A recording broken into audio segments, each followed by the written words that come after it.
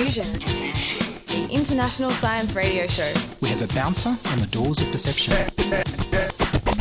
The good, the bad, the ugly. It gets pretty exciting. The myths, the truths. Toxicology. Astroseismology. Magnetism. The dark side. Genetically engineered potatoes. Planetoid. Planetoid. I love that word.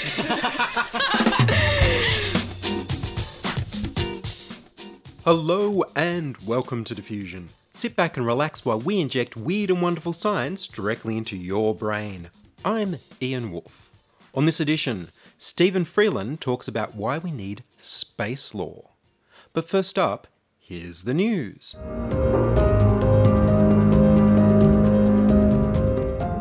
Young blood needed. Following up from last week's story on vampire mice, the race is on to commercialise the discovery that old blood may cause harm and young blood may promote healing in the brain, heart, liver and muscles. There are two players in California who are trialling two different kinds of treatments to restore youth. One of them pays young people to give some of their blood to older customers, creating the market I warned about. The other dilutes levels of proteins in old blood to be more like the levels of those proteins in young blood. The Ambrosia Company in California, co-founded by its chief investigator Jesse Karmazin, isn't bothering with double-blinded controlled clinical trials. They're jumping straight into injecting plasma from young people into anyone willing to pay $8,000. Well, anyone over the venerable old age of 35.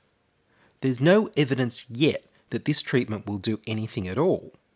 That's what well-designed clinical trials are for. Like the Alka-Hess trial giving young plasma to people suffering Alzheimer's disease. In the Ambrosia pay-for-participation clinical trial, there'll be no controls who aren't given young plasma, so we can't know if there's a placebo effect in the results. Dr. Karmazin says he can't use controls because he can't charge people $8,000 for the chance that they might get a placebo. Ambrosia's trial is registered with clinicaltrials.gov, the US government website for tracking human clinical trials and their results. In Ambrosia's trial, 600 people aged over 35 would receive 1.5 litres of plasma from a donor under the age of 25 for over 2 days of treatment. Before the infusions and 1 month after, their blood will be tested for more than 100 biomarkers that Ambrosia claims vary with age, from hemoglobin level to inflammation markers. Critics say the biomarkers don't tell you much about age. The US Food and Drug Administration regulates the collection and manufacture of blood and blood components in America to protect the health of the blood donor and also to ensure the safety, purity and potency of the blood product. While it's not approved specifically for anti-aging treatments, like other drugs, it can be prescribed for off-label uses as long as there's no advertising or efficacy claims involved. This would seem to be a problem for Ambrosia. So while it's officially a clinical trial, they can source their blood from blood banks. But once the trial is over, getting young blood for customers may be more difficult. Google company Calico in California is looking at correcting what their lead researcher, Professor Irina Comboy, sees as bad changes in the proportions of different proteins in older blood.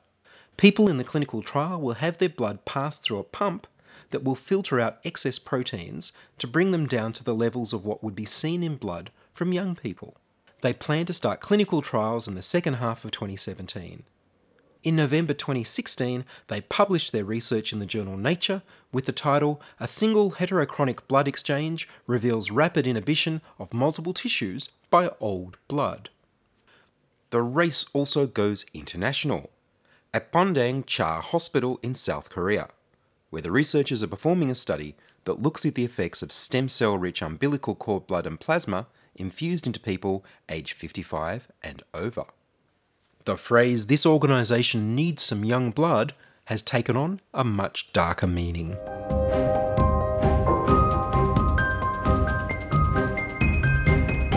You're listening to Ian Wolfe on Diffusion Science Radio.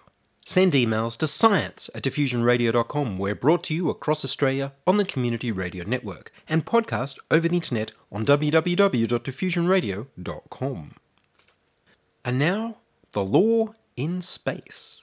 Stephen Freeland is a Professor of International Law at Western Sydney University. Professor Freeland is an expert on space law.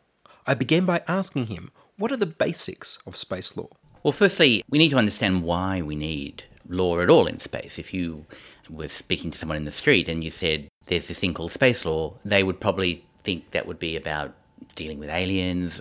The reality is that every society, be it in industrialised countries or less industrialised countries, is dependent upon space technology every day. Every aspect of our life is affected by space technology. Space is therefore an incredibly important component of the functioning of societies. So from that perspective, countries are dependent upon it, communities are dependent, individuals are dependent upon it. It's also a highly strategic area because it gives rise to a whole lot of opportunities to create competitive advantages.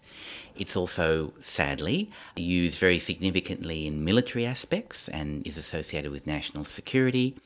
And it's also a very commercialised area. So there are many space actors, commercial private entities who are making a lot of money, investing a lot of money, and making a lot of money in space.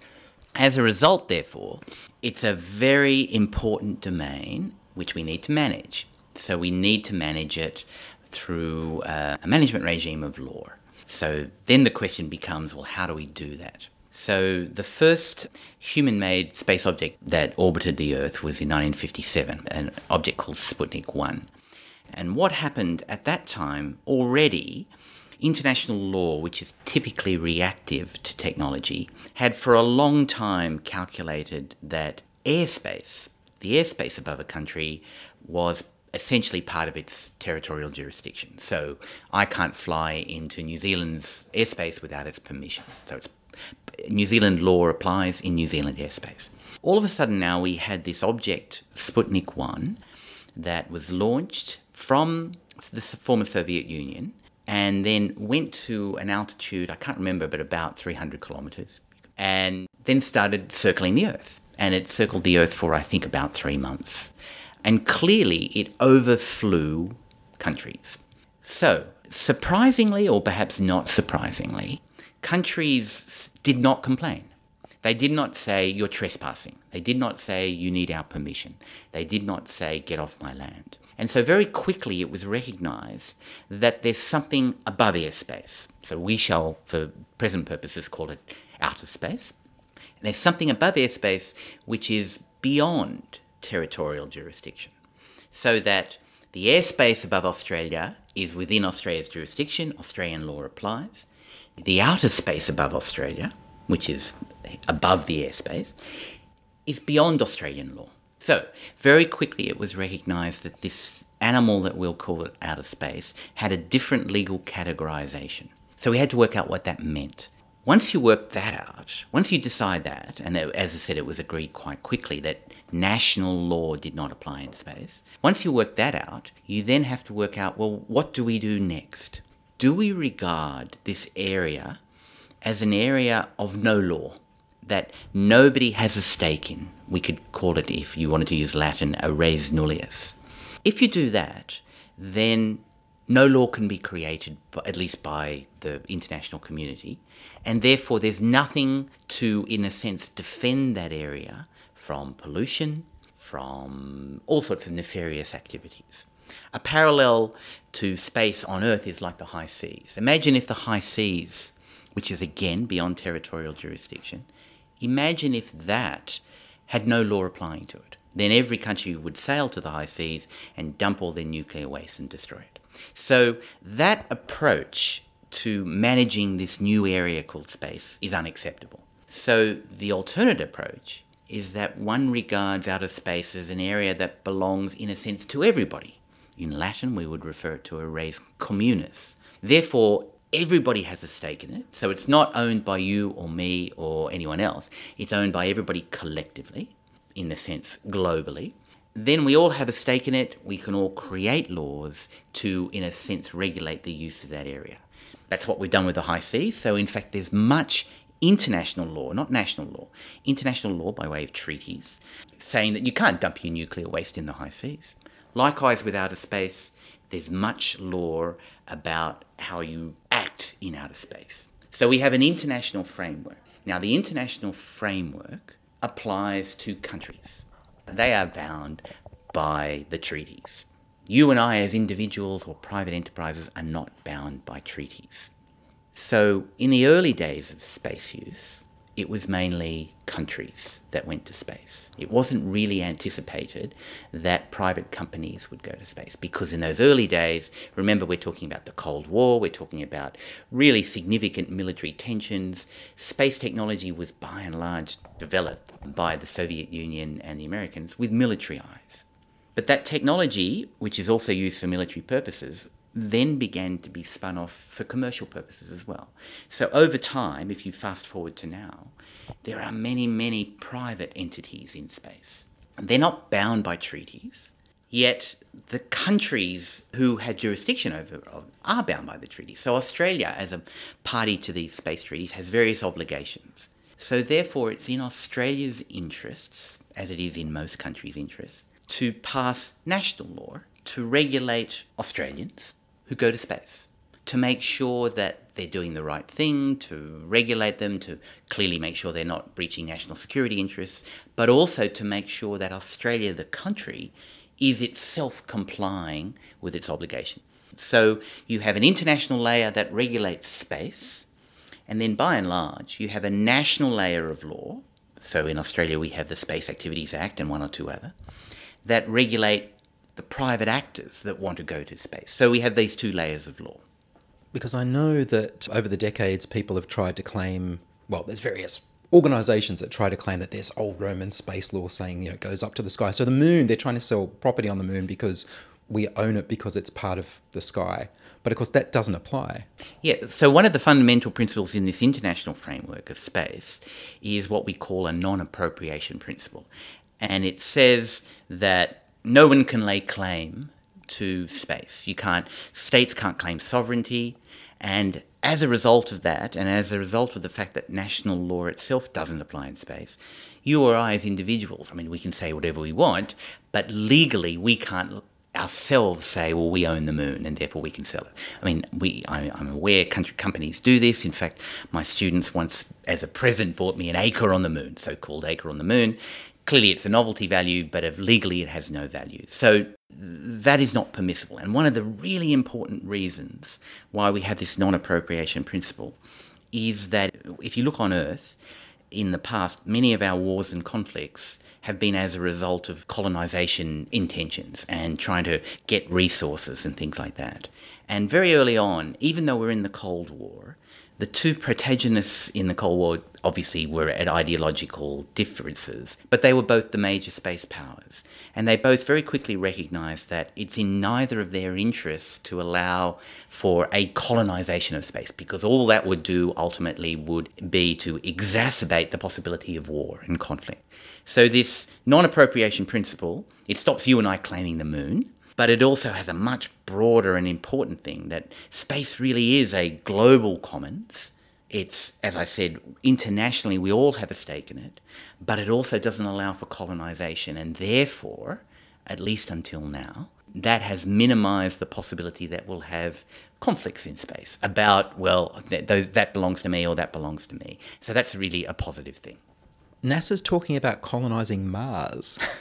Yes, the word colonising is an interesting one. Obviously, as our technology moves on, people come up with ambitious plans, and that's exciting. Some of those plans, perhaps, in my view at least, follow the wrong priorities, but these decisions are made by others.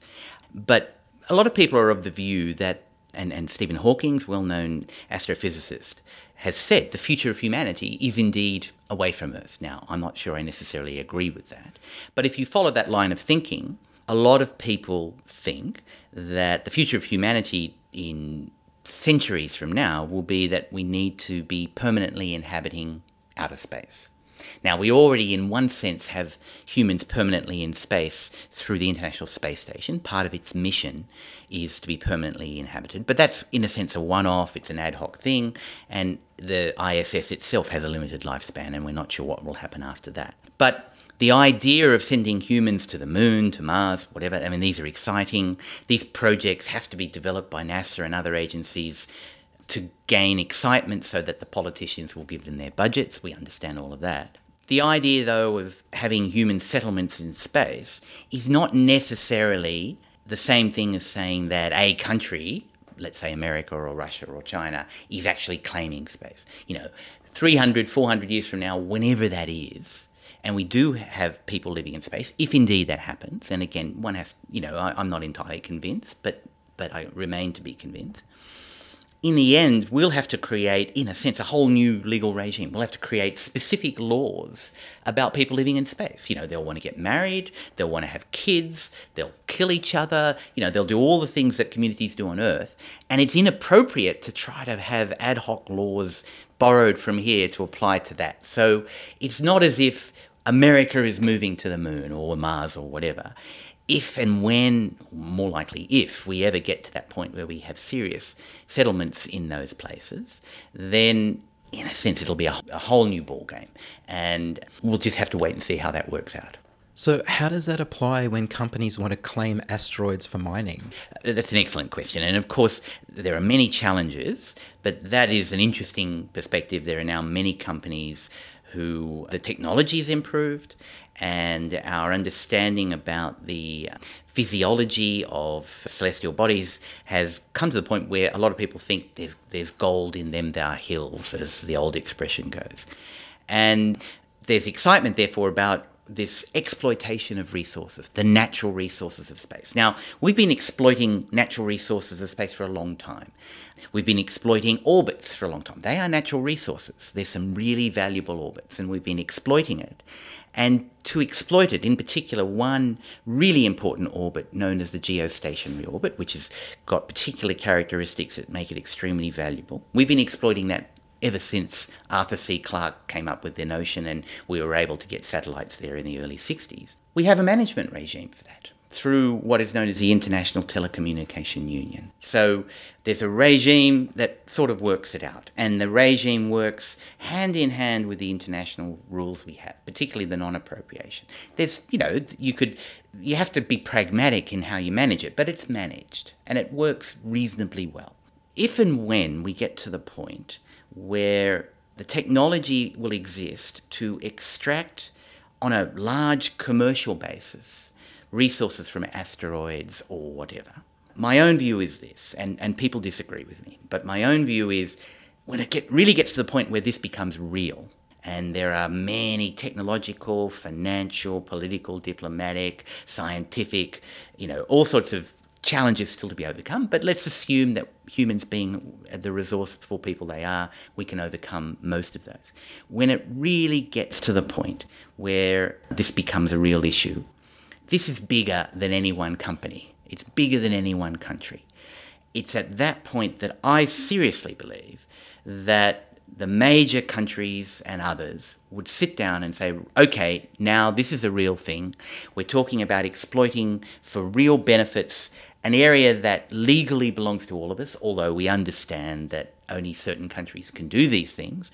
But still, we have to work within that framework. And I honestly believe, although people have regarded me as a bit of an optimist, that when push comes to shove and we really get to that point, and I still think we're a long way from there, despite what private companies say, that the main players will sit down and will work out some international cooperative rules.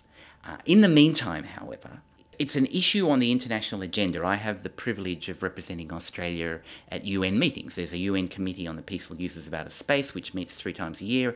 I have the privilege of representing Australia in the legal subcommittee there. And the issue of extracting resources is on the agenda for that, okay, for discussion. But the fact that it's on there for discussion doesn't mean it's lawful. Doesn't mean that resolutions or solutions will come up quickly. So the international framework moves quite slowly because international law is by and large reactive, until, as I said, it really becomes a real thing.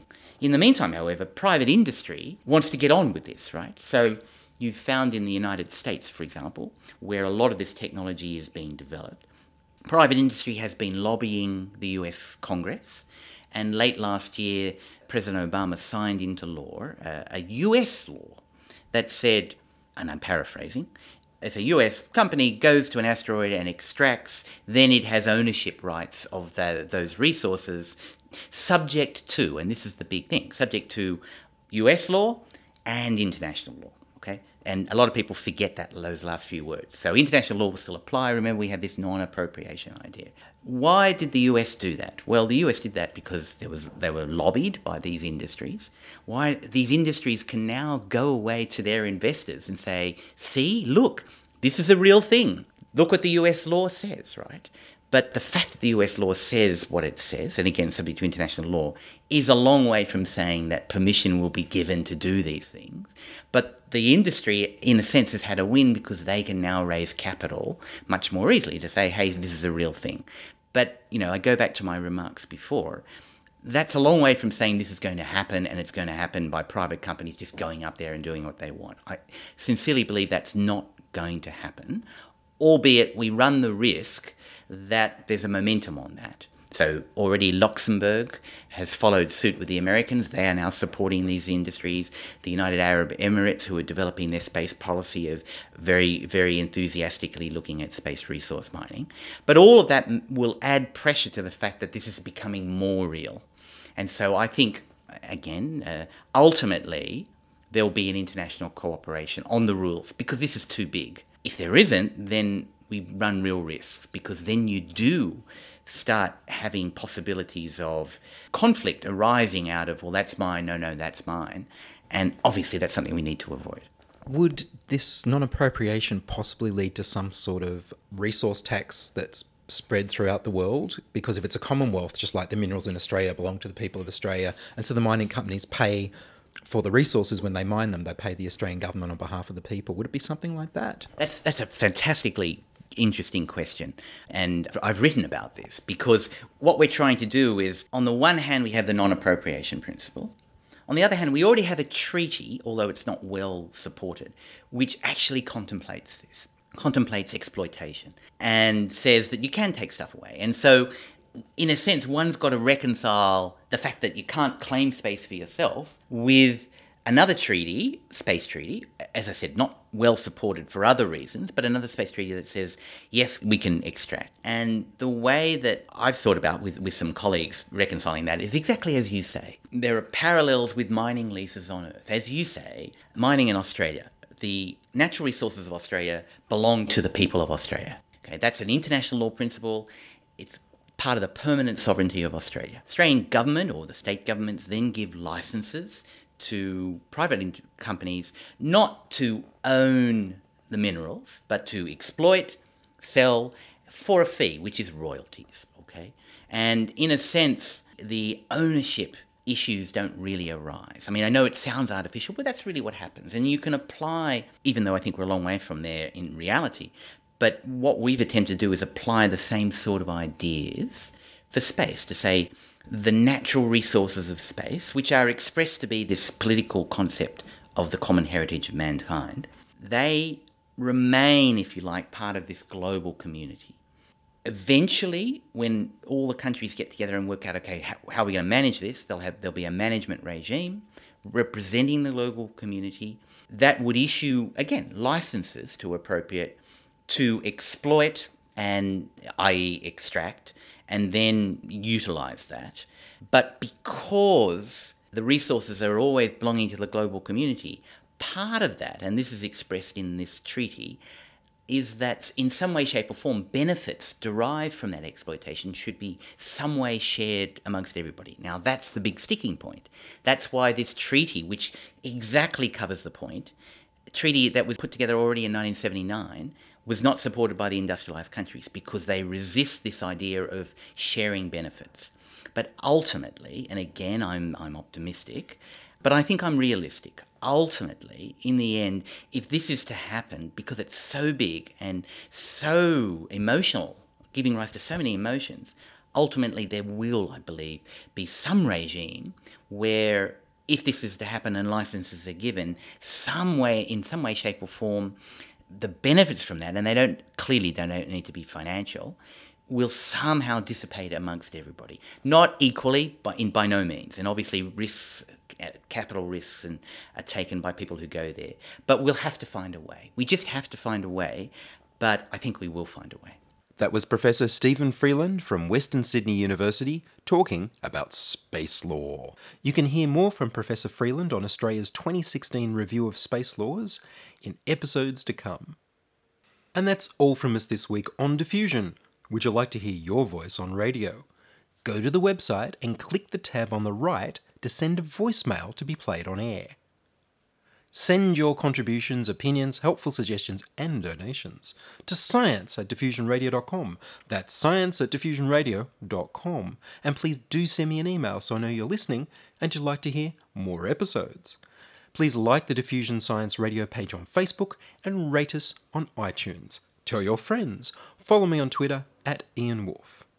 Have a look at the Patreon page at patreon.com/diffusionradio. Checking production was Charles Willock. I produce Diffusion, which is broadcast around Australia on the Community Radio Network, including 8CCC in Alice Springs and Tennant Creek, 2 NVR in Nambucca Valley, and 3 MBR in the Mallee Border districts of Victoria and South Australia. Diffusion is syndicated globally on the National Science Foundation Science 360 internet radio station and also on astronomy.fm. Subscribe to the podcast on the Diffusion website, www.diffusionradio.com. That's www.diffusionradio.com, and check the website for links, photos and videos about this week's show. If you enjoyed the show, then you can explore more than 900 previous episodes archived on diffusionradio.com, where the shows are labelled by keywords so you can focus in on the stories you want to hear. Subscribe to the Diffusion YouTube channel at youtube.com/c/diffusionradio. I'm Ian Wolf. Join us inside your audio device of choice for more science wondering next week on Diffusion Science Radio.